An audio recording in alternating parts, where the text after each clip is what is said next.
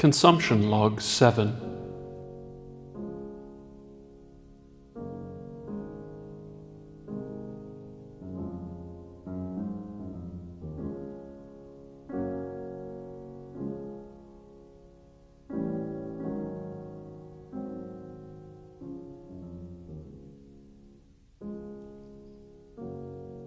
Hey everybody, welcome to the Actual Garbage Podcast, Consumption Log Bee Boo Bop. This is David Paddock. To my left, we have Ryan Riley. Yes, sir. To his left, we have Nicole Paddock. Here. And to her left, for the first time on a movie podcast, Mitchell Londergan. Hello there.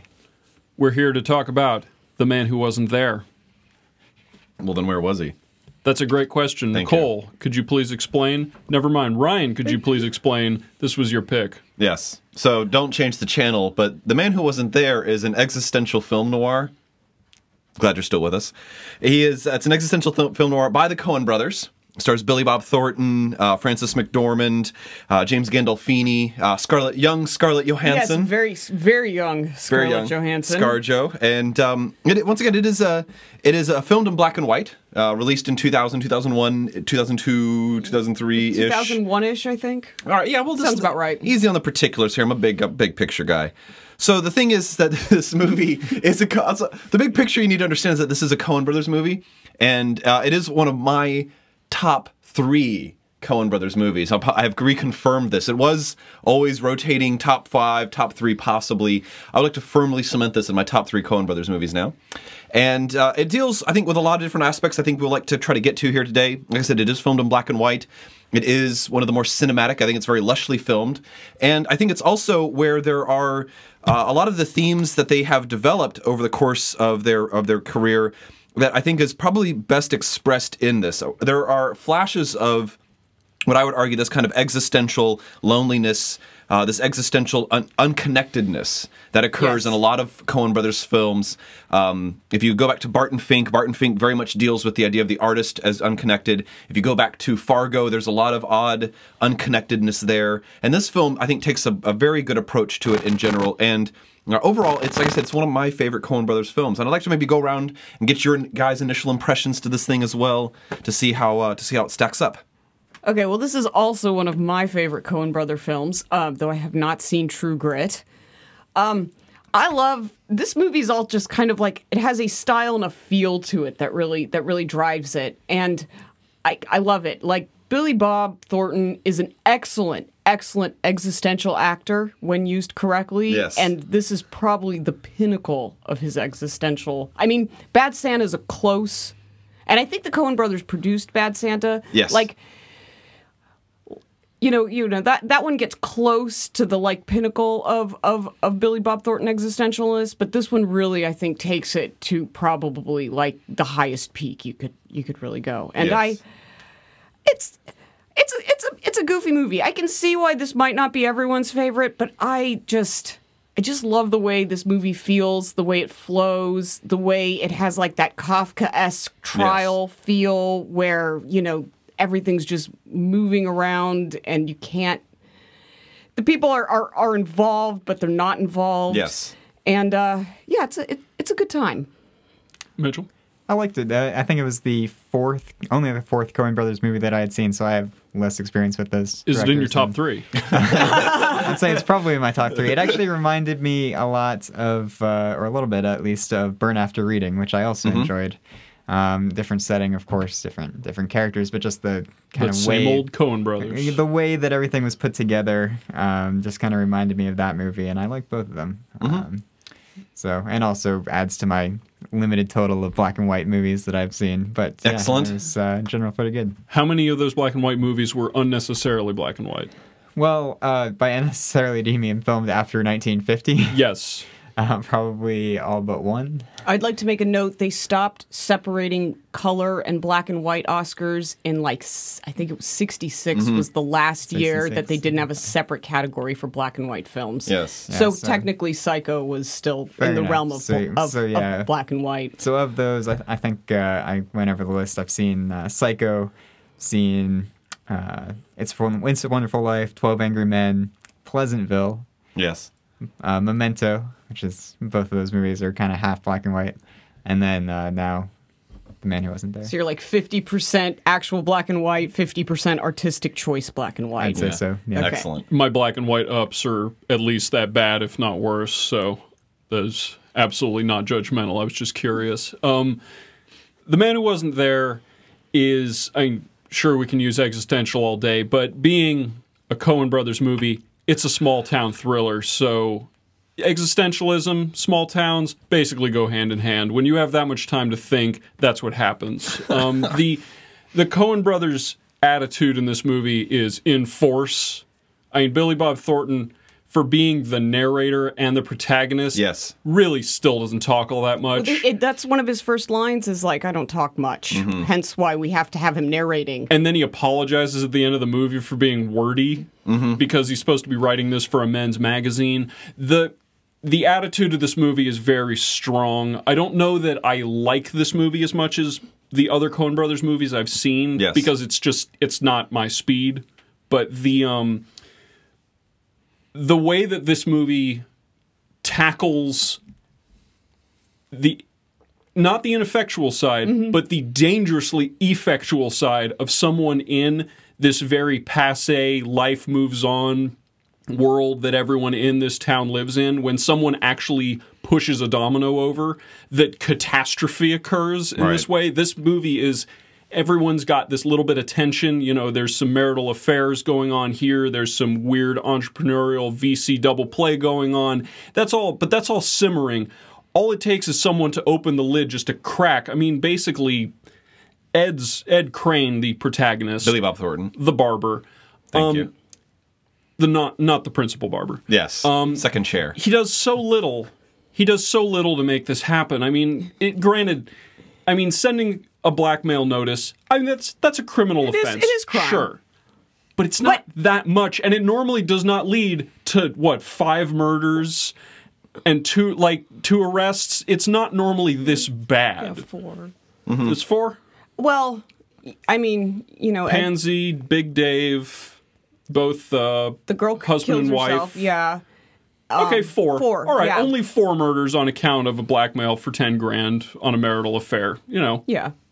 But that's That was how actually one of the few things that was accurate, though. I mean, Big Dave was actually having an affair with his wife, because he didn't even technically know that till he wrote the letter, and then that was like, okay, confirmation. This is for real. And I mean, Anne probably also went insane. So Anne was yeah. Big Dave's Well, wife. she was already on the way to insanity. But that's the thing. She had this under. That was exactly what I love about this movie, is the way that these things are all simmering under the hood. Anne doesn't appear in her veiled mysterious. I love the little dots that basically look like they're floating in front of her. That was all in her head before Big Dave died, and now it's out, and she's crazy. Clearly, Yes. Yeah, because she says it all started a year ago, so that had been simmering up for a long time, to the point where she thinks Big Dave's murder is a government conspiracy to hide UFOs. Yes, exactly, and she was ready. She was ready with that. And if anyone just at one point something snapped, all of this happens. Well, and weirdly enough, if the idea that this would be a government conspiracy, like the whole unfolding of this film, Big Dave's Murder, had this been an alien conspiracy, it's only slightly less insane than the actual story that unfolded. So it's kind of So absolutely. Let's catch everyone up here. So Ed Crane is a barber in Santa Rosa, California. He married into it. He married into it. Continue. Yeah. That's going to come up. Yeah, well, that's one of my favorite things from No Country for Old Men. You married into it. He goes to the shopkeeper guy. The gridlock of happenstance here is crazy, but continue. So Ed Crane is a barber, second chair in a barber shop. His wife's brother now owns the barber shop after he inherited it. Yep. His wife, Frances McDormand, works at Nerdlinger's department store, where she keeps the books. She's the accountant of the bookstore. Big Dave runs the Nerdlinger's department store. But he also married into it. Married into it from Anne's through Anne Nerdlinger, his wife. And the basic crux of the movie is, you're absolutely right, Ed Crane's wife, Frances McDormand, is having an affair with James Gandolfini, Big Dave, and Ed Crane, in the first 12 minutes of the movie, concocts a blackmail scheme in order to invest in a newfangled crazy idea called dry cleaning. which he's heard about Because of in a pitch that lasted 45 seconds while he was cutting a guy's Yeah, hair. well, cutting a guy's hair who came into the store. So, I mean, the movie, and I want to emphasize this as well, part of the reason I like this and part of the enjoyment of the Coen brothers is to see the way that they are able to work a story. And I think that the Coen brothers work a story better than most filmmakers out there. In this case, the plot of this film is, once again, deceptively complex. And at the same time, the way that this unfolds is very, very well done. You'll notice as you watch through the film, there are these kinds of pauses where the screen will fade to black and a new scene will go in. And if we're familiar with, for example, like Wes Anderson films, the idea of breaking a film into chapters of a book, I mean, this film really does kind of have a several act or several chapter-like way that it unfolds to it. And I just would like to emphasize that if you are planning on watching this movie, and if you have watched this, I'm going to like to get some pushback on this. This film employs two important mechanisms that I think we need to discuss in detail here. The first is that this is a film that is in black and white. However, Roger Deakins, the cinematographer that has worked with the Coens multiple times, filmed this in color, and then they transferred it to a black and white shot. And believe it or not, this actually does something very, very interesting to the film.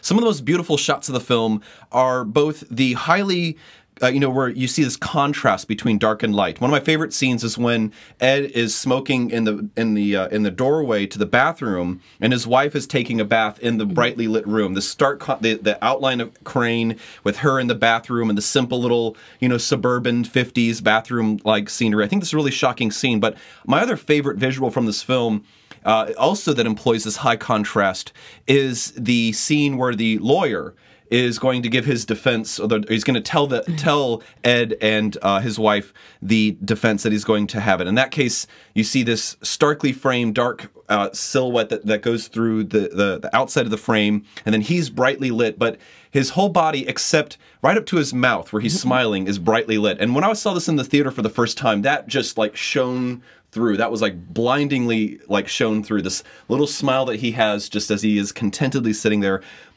Really, really amazing stuff. So the next thing that I want to get to as well is that this film also employs voiceover. And this is sometimes controversial, believe it or not, in the film world. Some people say that if you write a story well enough, you don't need voiceover. And I disagree to a certain extent, but the way that the film unfolds, the way it's cut, and the seamlessness in which the voiceover comes through, the humor that comes through in the voiceover, I think is one of the most important elements in this film.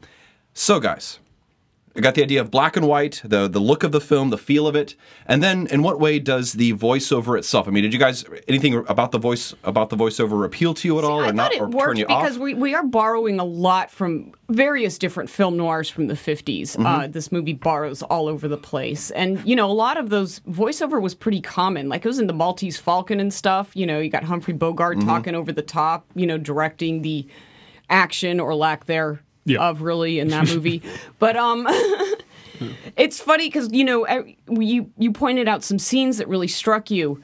Every time I watch this movie, I get struck by the dots on the veil on Adner Linger's when she goes to visit Ed Crane in the middle of the night. Yeah, the paleness of her face and the starkness of the black. I remember seeing this in the theater and just being so fixated on the dots on that veil. I don't know what it is about that scene. And then what's also funny is that scene is so quintessentially Coen brothers, because it doesn't have anything to do really with anything else in the movie. It's like a little pacing moment, and it almost, as you said, it almost gives the ability for the entire movie to propel itself in a totally different direction. Yeah. But it's really just a little pacing element to kind of complicate things, but but then they rein it back in and kind of go. But the Coen brothers, I think, more so than any other filmmakers in the way that they construct their scripts, they always have weird moments like this that almost feel like they don't fit in the movie. Yes. And it's more of just to build kind of backstory on the characters. Fargo. Yes. It has that scene when she goes to meet the Asian guy that she went to high school with, Yes. Mike Yamaguchi or whatever his name is.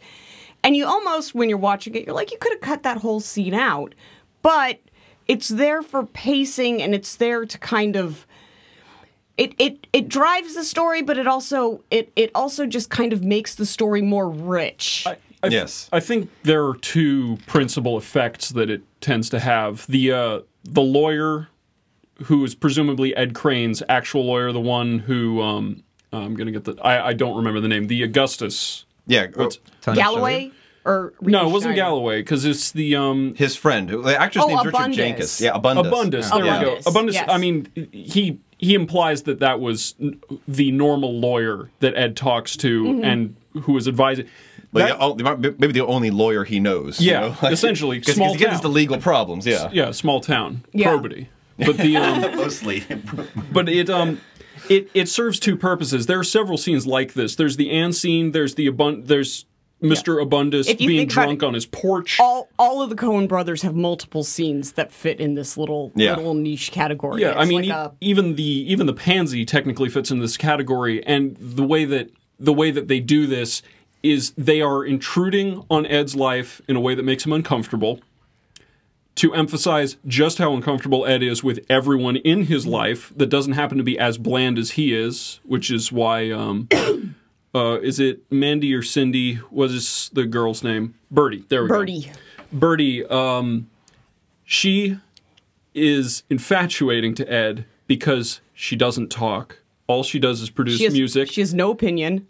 The music she plays, I mean, Beethoven's sonatas are beautiful, but she doesn't, as Carcanog says, she stinks at playing them because she doesn't have the heart. Yeah. But neither does Ed. So Ed perfectly connects with the sort of droll nature of the sonatas she's playing. But for everyone else, the people with energy, the people who are racing through their thoughts, and he has to suffer through these people's lives because he has to be there. Yes. In spite of the title. Yes. But then on top of that, we also get to see how much of a shit show the rest of the world is around this. Like, even beyond the mere collateral damage, there's almost... we are still only getting a slice. We have to remember that, yes, this is crazy, but Anne was already crazy. Yeah. And the way that this puts it as the vignette of just being this one particular way that things are insane, and there may be a million other ones on either side of this story that could have happened that just didn't because we're looking at this one. Mm-hmm. I mean, that's Okay. No, that's cool. Yeah, Mitch, I mean, do you have any scenes that stuck out to you at all? Did you have any ideas of the voiceover that happened, or was there anything that kind of like hit you in this film at all? I think my favorite scene, at least just trying to run through it in my head, is the scene where they're in the jailhouse or just the waiting room in the courthouse. Right. Where Tony Shalhoub's lawyer character is having the private investigator. Yes. So Riedenschneider is having the private investigator kind of read through what he found about Big Dave. Big Dave. And he's like, he has him go through the notes, and he's like, okay, you can get out of here. Yeah. Get lost. And I just like that scene, the way that it was pulled up. And then when the lawyer when the private investigator leaves, Riedenschneider? Yep. Riedenschneider's just like, okay, we got it. Yeah. Yeah, we And got a they're story. And Ed's sitting there thinking, what did we get? Yeah, exactly. It's like, well, he wasn't looking. I mean, Ed and the rest of them, like Ryan said, they were all in the darkness. Riedenschneider was there looking up at God, telling him what was going on during that scene. Right. I mean, Riedenschneider looks at them maybe twice. Like, they're not of concern. That's what I mean. He is a real lawyer, which means he doesn't want to know what happens. He wants to know what story he can bring to the court to win this case. Yeah. What actually happened makes no difference, which is why, like, you know, in the previous scene when they're at the jail without the private investigator and just Ed Crane and Doris, you know, it's like, well, this whole story stinks, and Ed goes, well, I did it, and he actually did do it. Yeah, but Ed it wasn't. Confesses. He tells the truth to his wife and the lawyer. But the lawyer is not worried about a confession. All he wants to know is if putting him as the murderer even works as a story, and in his head, it doesn't even fucking work. Like, it doesn't matter that he killed him or not. It's that it doesn't work as far as a good story to litigate on. Yeah, he didn't take it literally. Yeah. It was just another hypothesis. So, I mean, I don't know if you guys know anything about film noirs in general. I'm a student of film noir, if you will. I love film noir. I love pulp novels. I've done a lot of reading in this. And once again, you know, to me, this film hits a lot of buttons that kind of hit me. Film noirs in general film noir movies and pulp novels in general, they tend to lack heroes.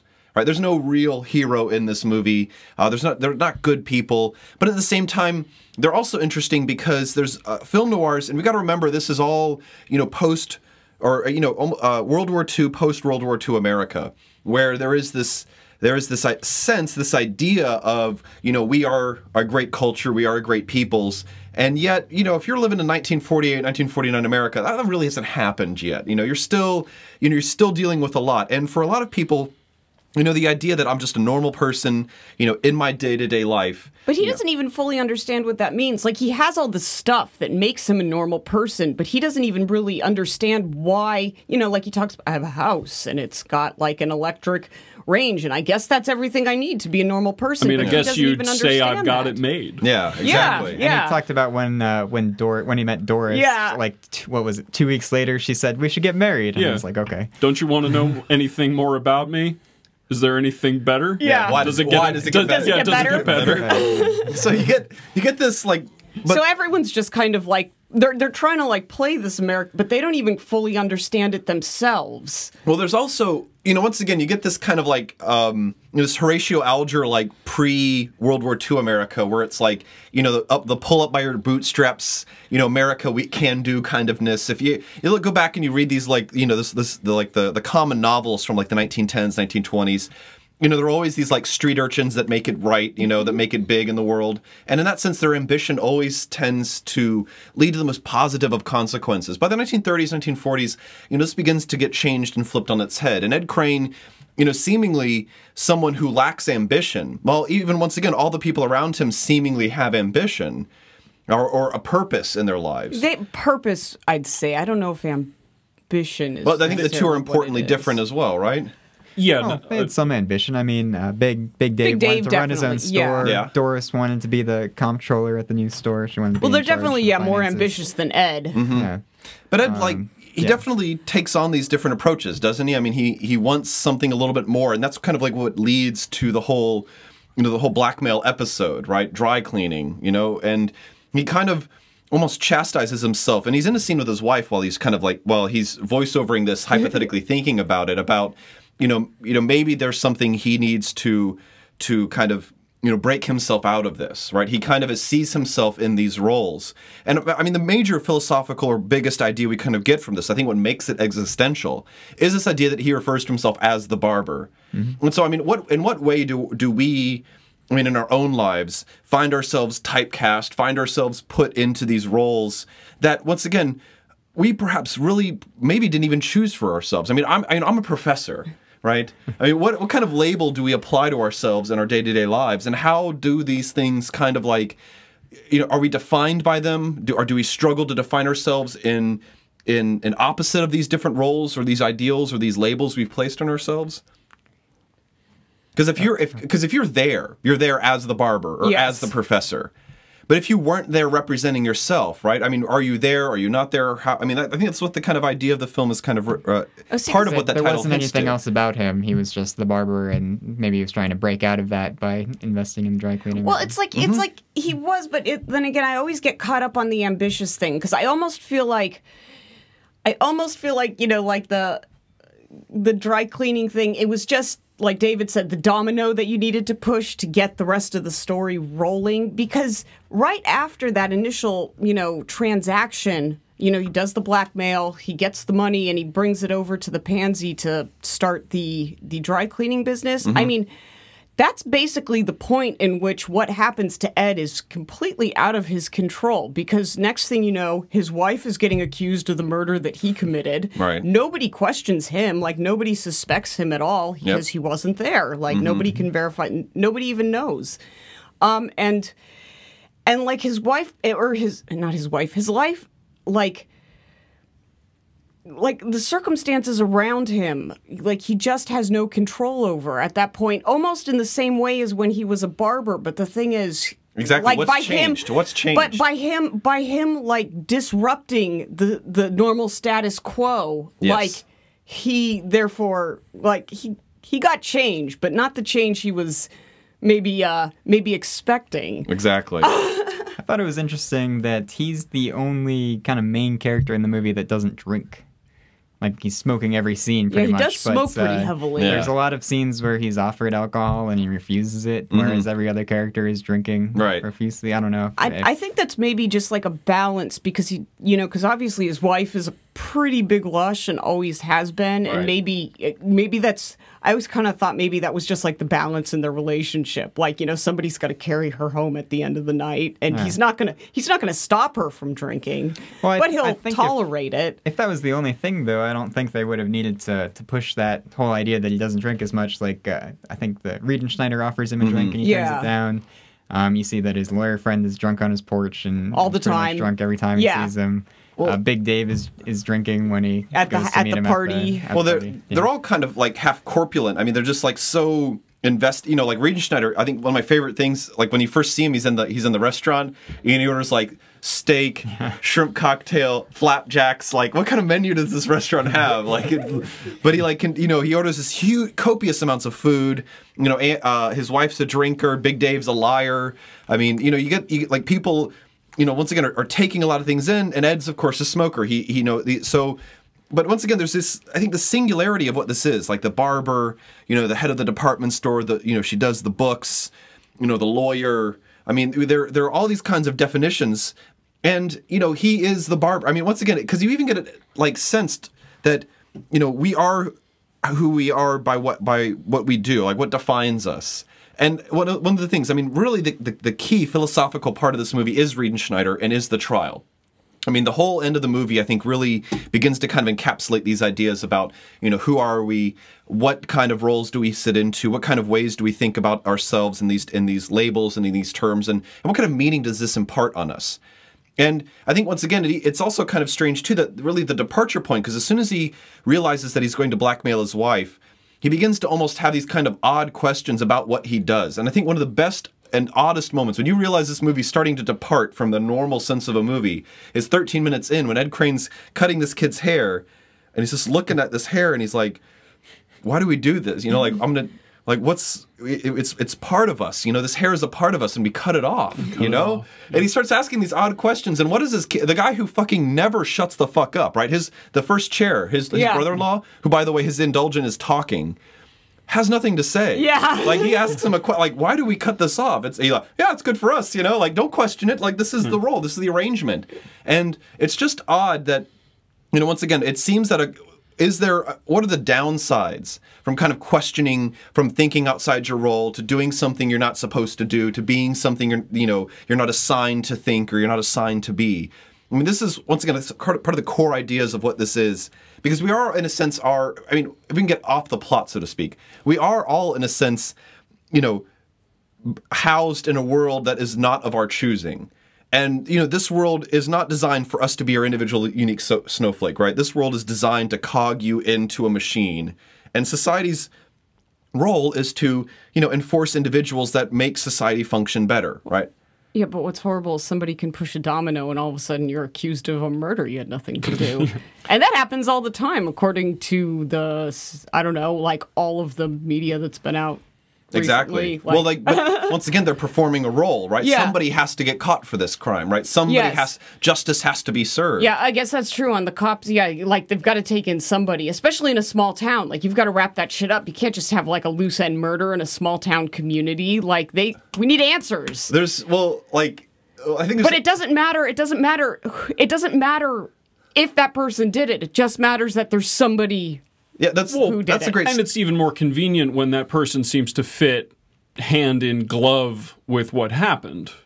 That's why they decided to pin them with the murder to begin with. Which Ed did not think about, but just happened to fall in his favor. Mm-hmm. Yeah. Question. But yeah, he did get it in the end because he got fried for a murder he didn't commit.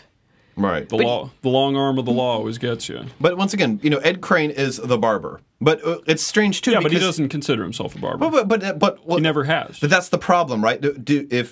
Which one really matters more? What people consider you to be, or what you think you are? If we're going to consider Riedenschneider and the trial to be the basis of the philosophy of the movie, which I think is a little presumptuous because he's the city guy. No, I don't think Riedenschneider not in full. The whole court scene contains both court scenes that I think we have to consider. I'll get by that in just a second. But yeah. Continue on. Sorry. No, but Riedenschneider, being a big city guy as opposed to a small city guy, is entirely about what people do. In city life, people are functions. People are tools because you don't have enough time to drill down any farther than that. Well, no, but the small city life's the same way. You know, old Bob, he runs the mill store up yonder, you know, and old Joe, he does the feed store down on Yankee Street or something. I mean, that shit happens in small town. I mean, if anything, it's almost more pronounced in small town life because there's only one person who does it. Isn't that why he used that as his argument to get Ed off on the murder? He is the barber. Yeah, he is the barber. He's your everyday man. Yeah. Like, how could he possibly come up with some is elaborate murder modern plot? If you convict him, you are convicting yourselves. Yeah, exactly. Well, no, You're but convicting small townism. well, I mean, but that just plays into the idea that Riedenschneider is doing that level of reduction because he is not calling Ed a barber. He's calling him modern man in such a way that all you fuckers on this jury are the same fucking person to him. Yes. Yeah. The only non-modern man in that building was Riedenschneider. Yes. And so, but is he postmodern man? Is he meta-modern man? Yes, he was fucking talking about Fritz or Werner or whatever his name is. Yes. Heine. You know, he is absolutely postmodern man. He's way past your blasé bullshit about cutting hair. Yes. He is all about his bar tabs and his hotel that's named after operas and shit. He talks fast. He tells you to shut up because he knows what he's doing and you can't stop him. Ed won't stop a soul. And most people in that small town will not stop a soul. Right. Because what they're doing is not important enough to disrupt whatever else is going on. Riedenschneider does not feel the same way about anything. Right. Well, but he asks, I think, you know, the one of the larger themes that kind of go through this, and I think it's a question we should all stop to ask ourselves, and Nicole, you can ask yourself this question too, which is that at the trial, part of what I also think to be the meaning of this movie is that when it comes out that, you know, maybe perhaps Ed, you know, did manipulate the situation, did convince his wife to kill herself. You know, her brother, his brother-in-law, grabs him, punches him to the floor, and screams at him, "What kind of a man are you? What kind of man are you?" And I love that question. I mean, really, you know, because but the man who wasn't there, I mean, what kind of man are you? And he's just, you know, as he's just looking at him with the most emotion in that, I think he cracked his mouth. You know, he's like, he doesn't know because he was just listening to Riedenschneider tell him that he was every man, and he seemed okay. He seemed okay with the assessment. Well, because being everyone is also, of course, being no one. I mean, you might as well not be anyone as well at that point too. I mean, and it just, I think, kind of rings in. But where and how we also label Ed is important. You know, he could be a murderer, he could be a blackmailer, he could be a barber. All these things, labels apply. But one of my favorite classifications, and it's part of it is both so good, is that Birdie, the young girl that he befriends, who he drives to San Francisco to have an audition from this, you know, prominent music teacher. On the way back, she's failed, but she's okay with it. And he's like, "That guy's a crank. We're gonna get you someone else. You're gonna get someone who sees you the same way I see you, essentially." And you know, what does she call him? She says, "Bob, you know, Ed, Mr. Crane. You're an enthusiast." But Ed Crane, the man who wasn't there, is an enthusiast. So that's my question. Is he an enthusiast? No. No. We already established that Birdie is kind of as stupid as he is. Yeah, Birdie, on a generic level. Ed can't believe that he is feeling vibes from someone that match his, and it is driving him insane. That's why he has managed to impose himself into the life of, what, a 17-year-old girl 16? who happens to... Yeah, that's a little unusual. I don't know that she's stupid. She likes what I playing mean- No, I didn't mean piano, stupid. I meant bland. like- the way because she's not talkative in the same way Ed is. Again, the music she plays, she doesn't play anything fast. Yeah, he would have been just as happy with a player piano because it's just playing Beethoven as it's written down. But with no but a player special piano wouldn't have been emotion. as pretty as Birdie. Well, he wasn't interested in that. Yeah, he's clear. I think you guys are maybe. I mean, the way that he reacts. Whoa! Are you about to suggest that someone here is reading too far into something? No, I think initially, I think you're taking the wrong impression about maybe his fascination or the ideas or feelings that he gets from. Because I mean, you got to admit too. I mean, we can't necessarily, because the part of the problem is that, you know, Ed's telling us this story. I mean, you know, and this is another good film noir trope too, which is that, I mean, we can't rely on that Ed is a responsible narrator here as well. And when we see primarily his interaction with Birdie, you know, this young girl who plays the piano, I mean, it is during the most turbulent period of his life. And he even talks, I think, as that montage goes through, where he finds this contentment, and part of that contentment is in her playing. Mm-hmm. I mean, there's, to a certain extent, there might be, you know, Birdie, the young, you know, budding sexual 16-year-old, the young Scarlett Johansson, and then there is the fact that he does not understand what good classical music is. But then there is the music as it is played by Birdie and his reaction to it. And I think those three things could be separated out, that he would be an enthusiast about the way and the contentment that he feels while listening to Birdie play this music. I wouldn't call it enthusiasm, though, because like you said, it was during a very turbulent time in his life, and Birdie is merely a pacing element that helps him distract from what's actually going on around him. And I think, I don't know the exact line, but I think he even alludes to something like... Not like running off, but like, you know, once, you know, the wife situation is taken care of, that maybe him and Birdie could, like, you know, get together and he could try this whole life thing again. And, you know. Well, he wanted to be her manager. I don't know that there was ever any romantic interest from him. But still, he wanted her. to start over with her. Like, he wanted to try this whole thing again. Yeah, I mean, we could call it, it depends on the word you want to use. She's like his escape. Yeah, I think that he realized that he screwed everything up and he wanted to try to do something right because he thought that she would be this brilliant musician, but... Well, that's... But he was totally out of his league. Yeah, and that's not what she wanted anyway. I mean, if you don't want to call it romantic, then sure. I mean, he's specifically almost anti-romantic. There we go. He doesn't want to bring in the sex angle even when it's presented to him. It causes him even more problems.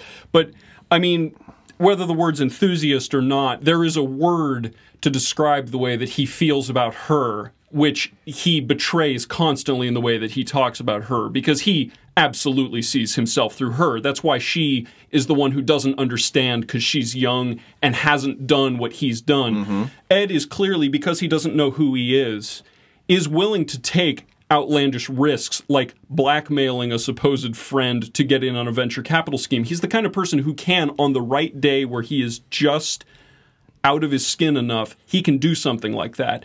And he's afraid that Birdie is going to miss her shot to be the great thing that he could have been if he had recognized it. Yep, exactly. And but the reason he sees that in her and not in anyone else is because he sees himself in her. Right. Because she acts the way he does. Right. So he talent without insight. Right, like this idea that there's something lacking with what is Ed and Birdie? What are they lacking? Passion. That's low. Yeah, that's good. Enthusiasm. No, but that's the thing. It's enthusiasm is not the right word. No, I know. But there's absolutely a thing, because they both have the somewhat existential. I hesitate to call it brooding, but to some degree that's sort of what it is. Yeah. Is the strong silence of being who they are. Well, that's might be what Ed sees in her, but I don't know that that's how she actually is. Yeah, I was going to say... she clearly doesn't see eye to eye with him. Yeah. I mean, she's taken aback by everything Ed does for her. I mean, he's way more... That's the thing, is he's way more introspective than her, because she's just kind of like a bland, nice girl. Yeah. I mean, she plays like one. She is one. She's nice and they don't see eye to eye. No, they clearly don't. But like a barber who just goes through the motions, who gets married because someone asked him. I mean, that's fucking polite as well. I mean, Ed Crane doesn't seem like a man with a lot of enemies. You know what I mean? And the same way, but at the same way, he's not, because he doesn't really make an impression to begin with. But at the same time, I mean, there is, what I think is the kind of commonality between them is that. She is just this, absolutely that. But Ed Crane, as I think part of the message is that what Ed lacks is what makes him not impressionable, right? What the characteristic that he lacks is what makes him seem like he's not really there. And I think that, getting it to the heart of this idea is, why does Ed's life... I mean, what part of Ed's life is more fucked up? Everything leading up to the blackmail note, or everything afterwards? Because that's the weird thing you get to. I mean, is Ed's life a tragedy before this moment, or is it a tragedy afterwards? They're both kind of, but in different ways. I mean, because he's kind of a tragic character to begin with, and then like when he tries to do something, it's just continuously more tragic after that. I mean, if none of that had happened, he finds out later that his wife had been pregnant, even though he hadn't had sex with her in years. How's the line? I have not done the intercourse. The love act. Haven't done the sex act. Yeah, the sex act. Sex act. That's what it is, yes. Yeah. So even if it wasn't for the blackmail, his life would still be screwed up. He'd be stuck with his wife being pregnant with Big Dave's baby. Yeah, no. Okay, So something was going to burst the bubble at some point. Yes. There's no reason to believe that his life was going to go on as it was. But to be fair, in the way that it's set up, the fact that Dave commits this on a whim, the way that he does say that he could potentially be said to have it made. He may not necessarily agree, and he doesn't seem to, which is why he's hemming and hawing about it. He talks about the cool stuff in his house, but he doesn't seem to be terribly proud of it or anything. Well, that's what I mean.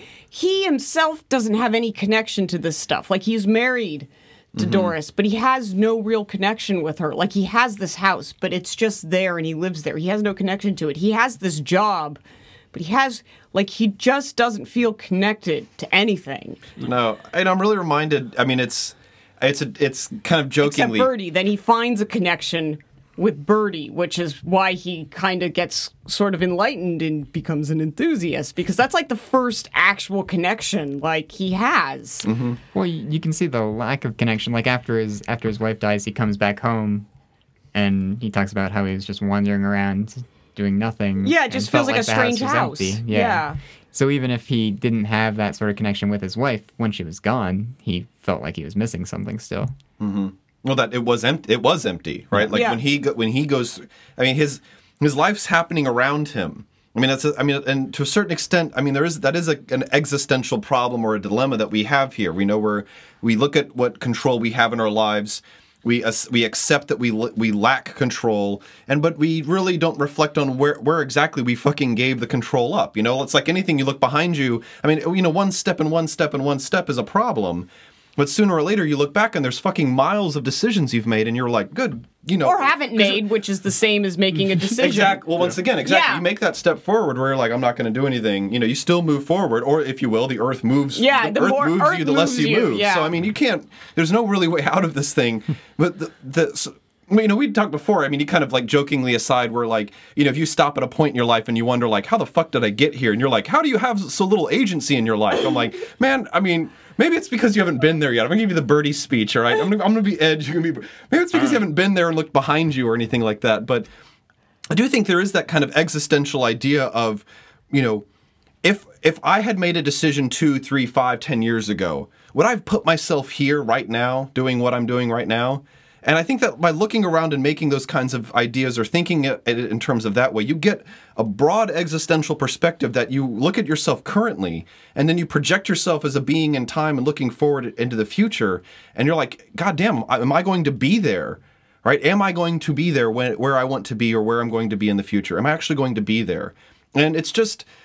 I love the themes in this. I love how the film begins with the barber pole that seems like it's moving upward, right? And that's what, when I was a kid, I actually thought there was shit moving in those things. Like I thought this stuff was like actually had to be like recycled and pumped back down. Optical illusion, my exactly, friend. yes. But the idea that once again things are moving or upward, but it is an illusion. I mean, the barber pole is it's fluid and in motion, and then it's not. I mean, these things kind of happen and. Once again, Ed Crane kind of lives this life, and I just think Ed's problem is our problem. I mean, I think it really is. I don't know if Ed's problem is our problem necessarily. I mean, and I say that only like I'm thinking back to what are like his reactions after these like big events happen. Like he kills Big Dave. I mean, it was in self-defense to a certain extent, but I mean, he does just kill the guy, and he goes right back to where he was sitting before and just picks the routine back up. Life moves on. Yeah. I mean, he stabs him, looks at his hands, no blood. Yeah. Goes Clean. home and then finishes his sentence. Yeah. Yes. Yeah. Oh. Once again, talk about the mechanics of storytelling in that. Really, really good. Really, really well done, that whole murder scene. Well, I mean, that one scene kind of justifies the narration in and of itself, and it speaks to the way that the narration is being told. I know I'd have to go back and look at it specifically, but I assume if we just assume that whatever is narrated is all the Men's Magazine is telling us, I assume there's some entertaining dichotomies in there. But I mean, for what it's worth, I don't know that he confesses to killing Big Dave. Doesn't need to. Yeah, I think at the end he expresses some remorse for the occurrences that happened, but no, I don't think he ever explicitly. His whole him murdering Big Dave is between two sentences in his narration. Yeah, because like I said, when he does make the confession, nobody takes it seriously. Like Riedenschneider just sees if it works as a viable story, and when it doesn't, he throws the whole idea out. But yeah, I don't think he ever actually confesses and feels remorse necessarily for that killing. I mean, like I said, he feels bad kind of about the whole situation at the end of the day, how it went down, because like a lot of people's lives got pretty screwed up, but nothing about Big Dave specifically. Well, when he got arrested for killing the pansy, he told Riedenschneider the whole story. And at that point, I think it's implied that Riedenschneider believed him, but he still didn't want to use that. That's what he means. It was still because a bad the fact story. that the fact that he killed Big Dave wasn't even. It was almost like it wasn't important. Yeah. Oh, you know what? That's why Riedenschneider's postmodern man is right there. What? The truth is secondary to the story. Yeah, it's not important. Yes. Yeah, I mean that's an open and shut on him being How beyond can modern. Well, man. what we does he know say? what happened if nobody was there? And well, that's the We thing. And can't. he Well, it even doesn't matter. Yeah, and he even says that he's like, well, and then he doesn't want to do anything to. Because when he tells him the real story, he's like, well, we can't bring any of that story up because then that implicates you in the murder of Dave, and we're trying to get you off for a murder here that has nothing to do with Dave, so we're not going to implicate you in the process. Yeah. But it's also, I mean, one of the great things of that Riedenschneider defense is the idea that he tells the jury to don't look at the facts, but look at the meaning of the facts. But the Facts have no meaning. It's like so He well is done. postmodern man. Yeah, no, and you get this really wonderful section in the film itself. Now, I think we got to kind of deal with some of the more controversial elements of the film. I think you touched on it with Anne Nerdlinger and the fact that she comes to Ed's house in the middle of the night and tells him a story about UFOs, about aliens. And I think as we can kind of go ahead and wrap the film up, I think we're heading towards the fact that the movie ends essentially very existentially as well, with Ed being condemned, right? Yes. Condemned to death. Almost like a stranger sort of Right. feel to it, though, because he's not. I mean, he's not going kicking and screaming. He's basically Right. He's accepted resigned. that this is how this is going to go down. Well, and he's being condemned specifically if the tone of that electric chair room can be believed. He is being condemned to the purgatory he deserves. Yes. Well, the thing is too is that we're all on death row. I mean, Yeah. we're all condemned to die at some point or another. And the strange thing, of course, is that in The Stranger or Invitation to a Beheading, or even in this I haven't movie, gotten to Invitation to Beheading yet. Nabokov, Sorry, I know baby. you told me over the years I need to get to that one. But the strange thing is that there in these kinds of existential novels, when someone finds that they finally are condemned, and the knowledge of that condemnation is made apparent to them, there is a weight relief, right? There is a freedom that they find in themselves and in their situation that they had not realized before. And in the strange sense that kind of comes from this, Ed, once again, if we see where we're actually told, or we find out that he's actually telling our story, it's from a jail cell as he's writing it to a men's magazine somewhere, 5 cents a word or something like that. Yeah. Not too bad. That's a bad one to get that deal. Anyway, but the idea is that, he Gotta is... murder someone. All right, jeez. And then get condemned to death and to discover freedom. That'd be... Then they can do a 12-part podcast on you. Oh, I'm telling you. When's he spending that money? He's not giving it to anybody. He doesn't know anybody. He may give it to his brother-in-law to try to buy back the... Yeah, he did kind of Barber. screw... The brother-in-law yeah. kind of got screwed over because they had to give the barbershop back to the bank. Look, that was his fault. Maybe all he just right? needed money for the commissary. Yeah. Well, that's true. he had a bad cigarette habit after all. Yeah. You got to keep that up. Riedenschneider still needed to get paid. He he's said he got- usually doesn't work for that cheap after he signed the house to him. Jesus Christ. He said it was as a favor because Yeah. he didn't get to use his brilliant defense. Yeah, Showtime never came. So, So as we kind of go through, I think one of the more controversial elements, and when I was looking online, this kept coming up over and over and over again, and it is the UFO scene at the end. Now, I had seen, I mean, when I was looking up some reviews online for this, a lot of people, if they liked it, they didn't love it because, you know, they didn't really connect personally with the story. And there's not a lot to connect to. I mean, you really have to Well, that's a shitty reason to not like it. Well, I mean, yeah. You know, Well, no, they liked it. They just didn't love it. yeah. I mean, I saw someone, guy ranked on The Atlantic, they did 30 Years of Cohen's. He I read that article, Yeah, he too. ranked 16. This is like at the bottom of the list. This guy just was not a big fan of this film. What was his number one? Was it Christopher Orr? He's the movie critic for The Atlantic. Yeah, I think it might have been I him. usually like him. Yeah. So- He put Well, not anymore. no. No Was he Country. I think he put No Country. No, Miller's Crossing ended up being his number one. Miller's Crossing, which is, I have you know. not seen it. Well, I mean, you know, but if you get to pick your personal favorite. But that's the Millers. All the Coen brothers, they have like certain scenes that just like that one fade shot in Miller's Crossing. I love where there's that. You had it on your fucking Facebook. Facebook backboard picture. They all have billboard. just like scenes that I just love. Well, also, I mean, Miller's Crossing does have the best shootout sequence to "Oh Danny Boy" that I've ever seen in a movie before.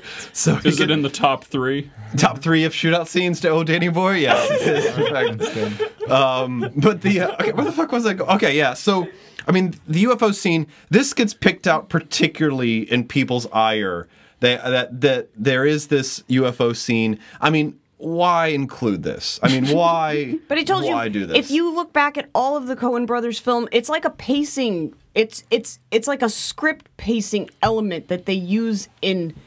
They use this type of thing in all of their movies. And so I feel like when you watch a Coen brothers film, you can't get too caught up on some of this stuff because, like Lebowski, for instance, if you like watch that movie thinking you're gonna like get to the end of the mystery, you've totally missed the point. You just have to enjoy the ride as it comes at you and not fucking question how they got there, because how they got there is so fucking confusing anyways, it doesn't matter. Yes. And the dude explains it anyway. Yeah. Yeah. So, you know, it's like I find it funny that you would get caught up like just from that one scene. I really liked the UFO scene because I think I didn't feel it was out of place. I felt like it worked. I liked it. I think Yeah. I think it worked perfectly fine because it was after the circuitous romp of justice finally condemning and dealing with all the bloodshed that it needs to get the machine back together. There's an alien force apparently, and all the cell doors were open, and Ed walks outside, which to Ed is equally plausible. Yeah. Like, this is not, I mean, for crying out loud, Ann already believes this. That just makes him, he's not even unique. That just makes him number 2, like, or arguably number 3 in the story of people who have seen a UFO before. Like, it's not even, like, the most bizarre thing that can happen, an event that has literally never transpired as far as the government will tell us, in real life, doesn't stick out that much given the weight of the bullshit Ed's already gone through in this movie. Well, it's funny for 2 things. I mean, you either take the perspective that the UFO scene actually happened, like Yeah, the of way it course. happened, or it's a dream sequence. And okay, so let's take both. Actually, okay. I want to What's the put fun a, I in want to assuming put it's a, a no, dream? I want to put a third thing. Okay, in very stressful situations, you have DMT responses from your brain, and most people that think they've been abducted by aliens were probably just having a natural DMT experience. So that's what he spent the men's magazine money on. No, well, in a very stressful situation, you'd be able to trigger that anyways. So maybe like his brain just got like so racked up. Ed Crane. Well, but this is an internal struggle here. Terrible. He's on death row. I'm just Even bringing for up him. another possible theory because the dream plausible. sequence thing is stupid. No, okay. If I may. It's definitely not as much fun. Yeah. No, okay. Yeah, exactly. Okay, no. But okay, so the thing is, I think the fun thing is, and why maybe you can bring it back to the existentialism and the humor behind the idea of it being a dream sequence, is the idea that if Ed is in fact dreaming and can do anything, I mean, once again, we got to set up the scenario. He's riding, or he's awoken in the night in the jail cell. His cell's open. There's no one around. He walks out. The door's open. He opens it. He sees a UFO outside the prison walls. and the UFO looks at him, shines a light on him, and then disappears. And what does he do? Walks He walks back in and inside. sits. He goes back in to sit in his. I mean, if you're dreaming that you could do anything you wanted to do, Ed's going to go back and just confirm and continue on his fate as it has been assigned to him. I think. All right, fair enough. Yeah, I think that's a cute idea that it would be a dream sequence. Now, once again, I like to entertain the possibility that it actually happened, like that this was this kind of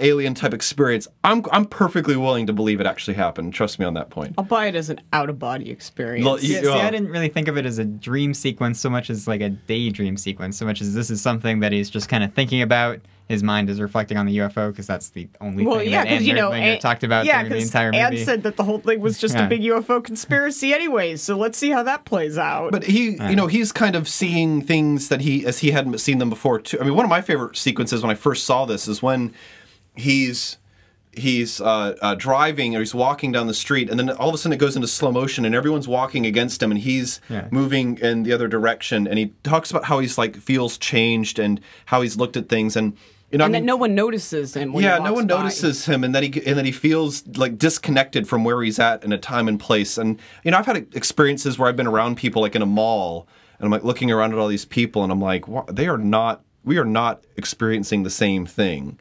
Like where these people are at and what they're experiencing. Like I do not feel this like just joy of buying a bikini that this person's feeling, or this person enjoying food court lo mein. Like we are not experiencing the joy the same way here.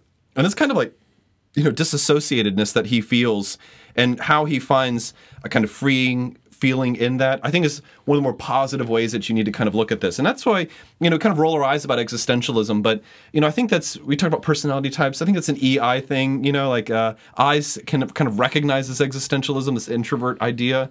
Whereas, other people just don't really seem to have any time for it. Like, why are you worried about this kind of shit? Like, just shut up and fit in and everything will be fine.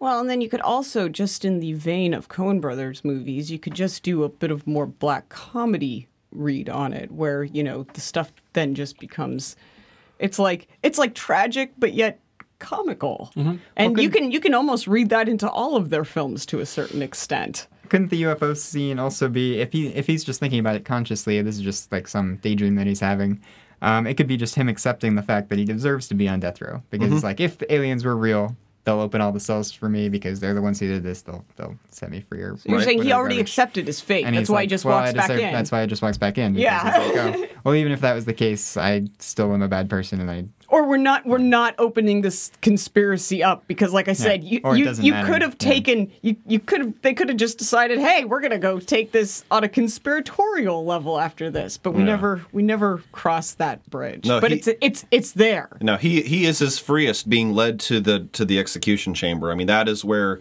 he is at his freest moments. But it's also, I think, because I mean, in the end as well, I do find that Ed has an ability to be heartfelt in this film. I mean, he has normal emotions, even though they're not overtly, demonstrated in the film. I mean, when he talks about his motivation, he says, "Yeah, I guess it kind of burned me up that my wife was cheating on me, or that this." I mean, it does. Well, like I said, it's not that he doesn't feel things, but he feels disconnected from where he's at, and his own feelings about these things as well. It's because they don't match how he sees people, entertaining, and he doesn't understand. He knows he doesn't like it, but he doesn't necessarily understand why other people like it either. Right. Like the IE separation. Yeah, exactly. And you get this rolling theme through it, and I do find, as we kind of end towards the end of this film, I mean, I do find the last scene to be particularly touching. I mean, I really do, as he is kind of let in, and as he's reflecting on this, and as he is talking about how he will see, he feels like he will see or somehow connect in with people, and knowing that he has not been perfect. And I think the tragedy of being able to recognize about oneself, that we are not perfect, and that, some people tell you to fake it till you make it, even if it means, looking past your own failures or your own faults or where you've been bad to people in the past, don't worry about it. That's why you got to be a downer, especially about yourself, what other people worry about that stuff about you. I don't think Ed's afraid to kind of connect that stuff and look at himself as a person like that. And as the film leads towards its kind of emotional crescendo, he's in, like I said, this purgatorial idea is in place because he's both not innocent and yet not entirely guilty of everything so like as I well. said, he has remorse for everything that went down, but not for like the specific thing that he did. Mm-hmm. And not to read too far into the last scene, but he does assume he's going to see Doris in purgatory as well. Yeah, well, exactly. But like, she's not going to hell for what she did either. No, and once again, and to a large extent, I don't think that he could feel someone's motivations, or that he would judge like Big Dave too harshly either. Well, I mean, I guess I kind of understand. But then the other thing like he he'd does say something like that. Well, but the other thing he does disclose, like right at the end too, was he didn't even fully understand the whole situation until he had finished writing about it. Right. You know, so like he's actually having kind of, his, at the very end, like he's finally putting the whole story together too. Mm-hmm. Well, it's not enough because it's not enough to merely know that this happened and this happened and this happened and this happened. That there's a continuum to it that leads even beyond. That leads not merely beyond back in time, but also just in general the way that all of this comes together. It's the way that he talks about, and I assume while I was out for 5 minutes, you guys mentioned the fact that make no assumptions. Married into a job, inherited a business. I mean, almost everyone who lives in this town is apparently already part of a legacy that Ed has now fucked up completely. Yeah. I mean, that is what he has. He has destroyed this part of a machine that was going on before these people were there, and will almost certainly be adopted by everyone who comes after them. Like this part of the universe will be closed off and taken care of by other means. I mean, there's a bit of mess in the meantime, but I mean, Ed essentially ended the legacy of a variety of people. Mm-hmm. No, he did, and I mean, he did, or a variety of families. I should say. I mean, and they don't go into it like horribly, but yeah, I mean, he basically disrupted the entire momentum of this small town. I mean, even like to the extent that he had to hire Riedenschneider from San Francisco. I mean, there is nobody in this town equipped to deal with a murder situation. This has never happened before. Yeah. Doesn't the brother has like a nervous breakdown and just starts drinking. He doesn't go to work anymore. Like, like a lot of people's lives are disrupted. And he feels slightly sorry about that. Yeah, I guess so. Do we want to round on anything else? Any particular scenes? God, I just love it. I really do like this movie. Once again, if you want to, there's a lot of, once again, as you've kind of noticed, I tended to focus more on the philosophical themes of this movie. We hinted at voiceover and editing and story movement throughout the podcast as well. If you want if you're looking for a story in a film that is relayed in a particularly silky way, I think that this film does represent that very well. I think that, once again, the Coens are great filmmakers in the way that they are able to synthesize all the elements of filmmaking. I'm sure many of you have heard of or at least seen No Country for Old Men, where that film is almost the nadir, the absolute zenith of their filmmaking skills. Those are the opposite. Those mean exactly opposite things. Which one do you mean? The absolute peak of their filmmaking ability, right. Where you have the sound, you have storytelling, you have visuals, striking visuals, all coming together in a very, very singular way. And this film, I think, one of the reasons this is the top 3 for me is that I find that, first and foremost, this film is a masterclass in technique of how to make a film.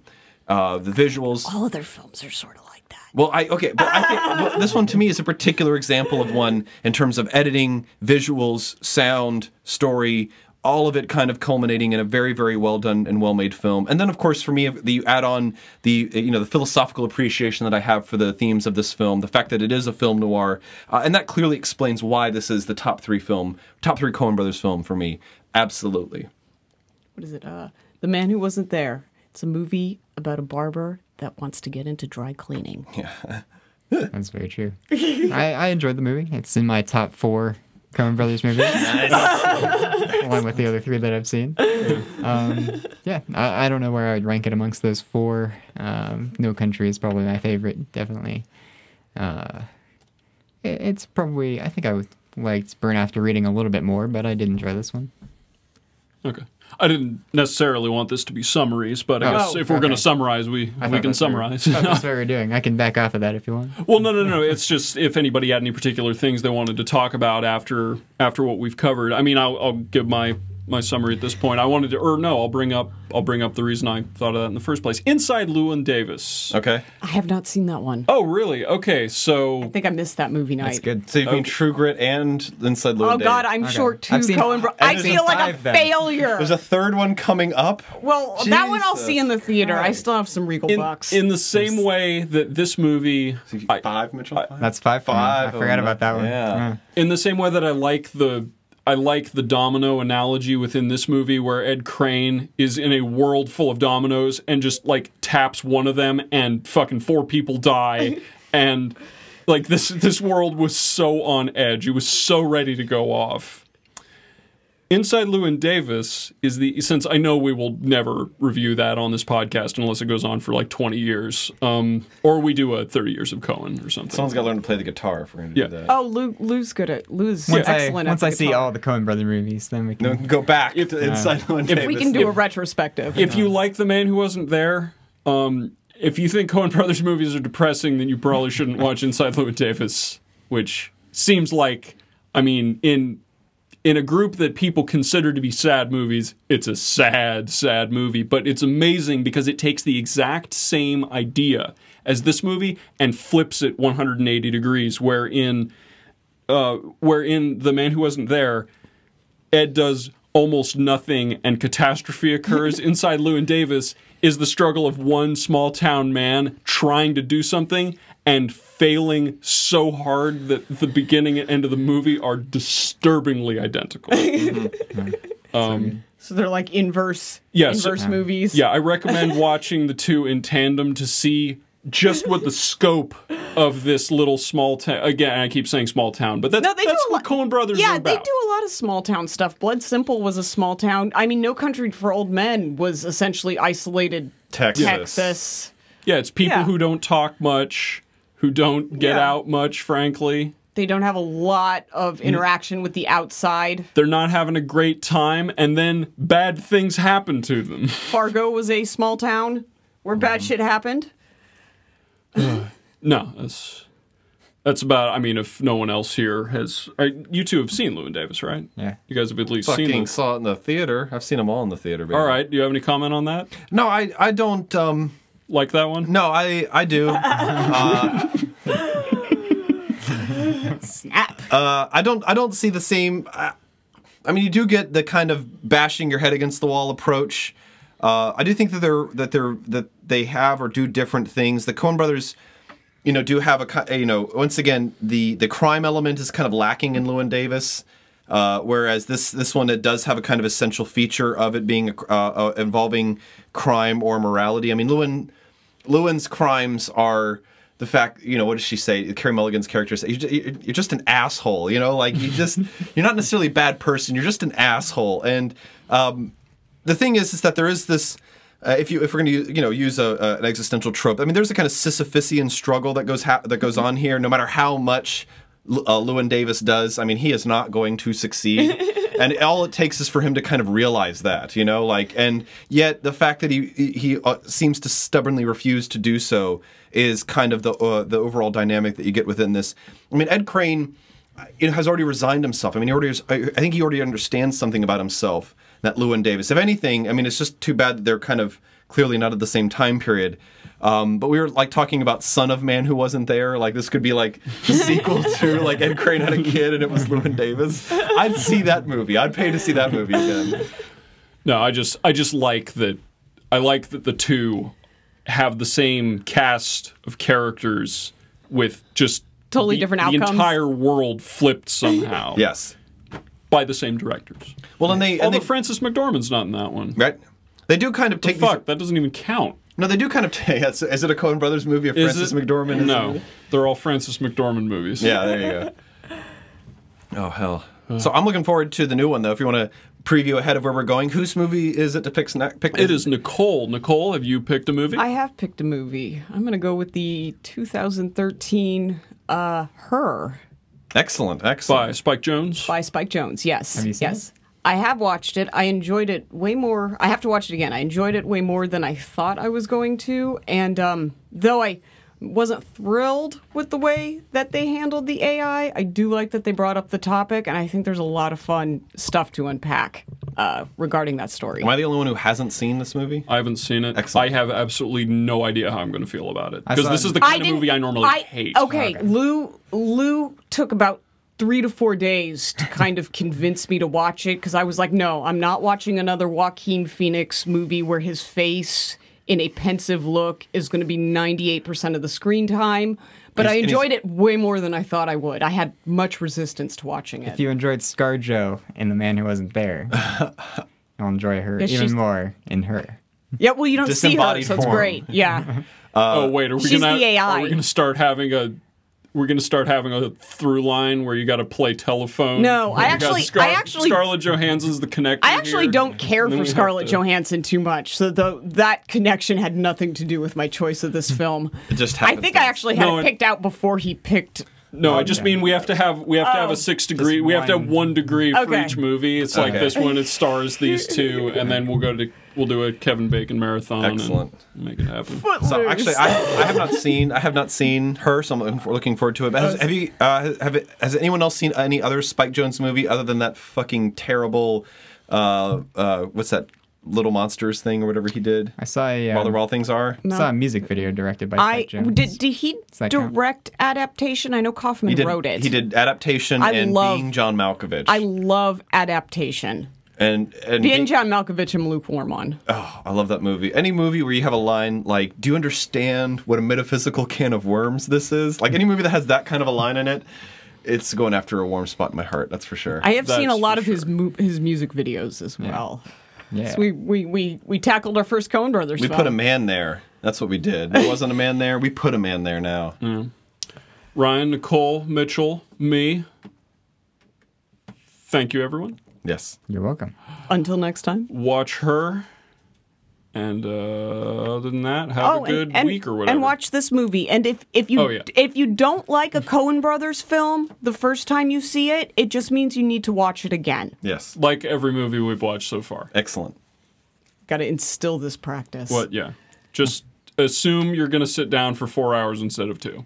When are we going to do Speed Racer and convince everybody that it's the best movie ever? We're probably not going to manage the latter. We'll do the former at a later date. I think. Okay. We'll have to have a couch full of people for that, though, to make it as impossible. And mushrooms. What? No, that's the Matt. You don't need them. You just need a big screen. I'm talking about enhancing your experience. You don't need that. Will kill you. No. This is No, if it won't. They're totally safe. look. If you were No, under that's the influence of anything, The problem isn't the mushroom safeness. No. It's Speed Racer's the unsafe entity, and the unsafe variable in this equation. no, absolutely. No, I saw Speed Racer in the theater in IMAX, and if I'd been under the influence of anything at the time, it would have killed me. Yeah, no, I can confirm this. I mean, I saw Speed Racer without under the influence, and I felt like I was going to self-harm myself. So I can definitely speak to the danger this movie represents. So much purple.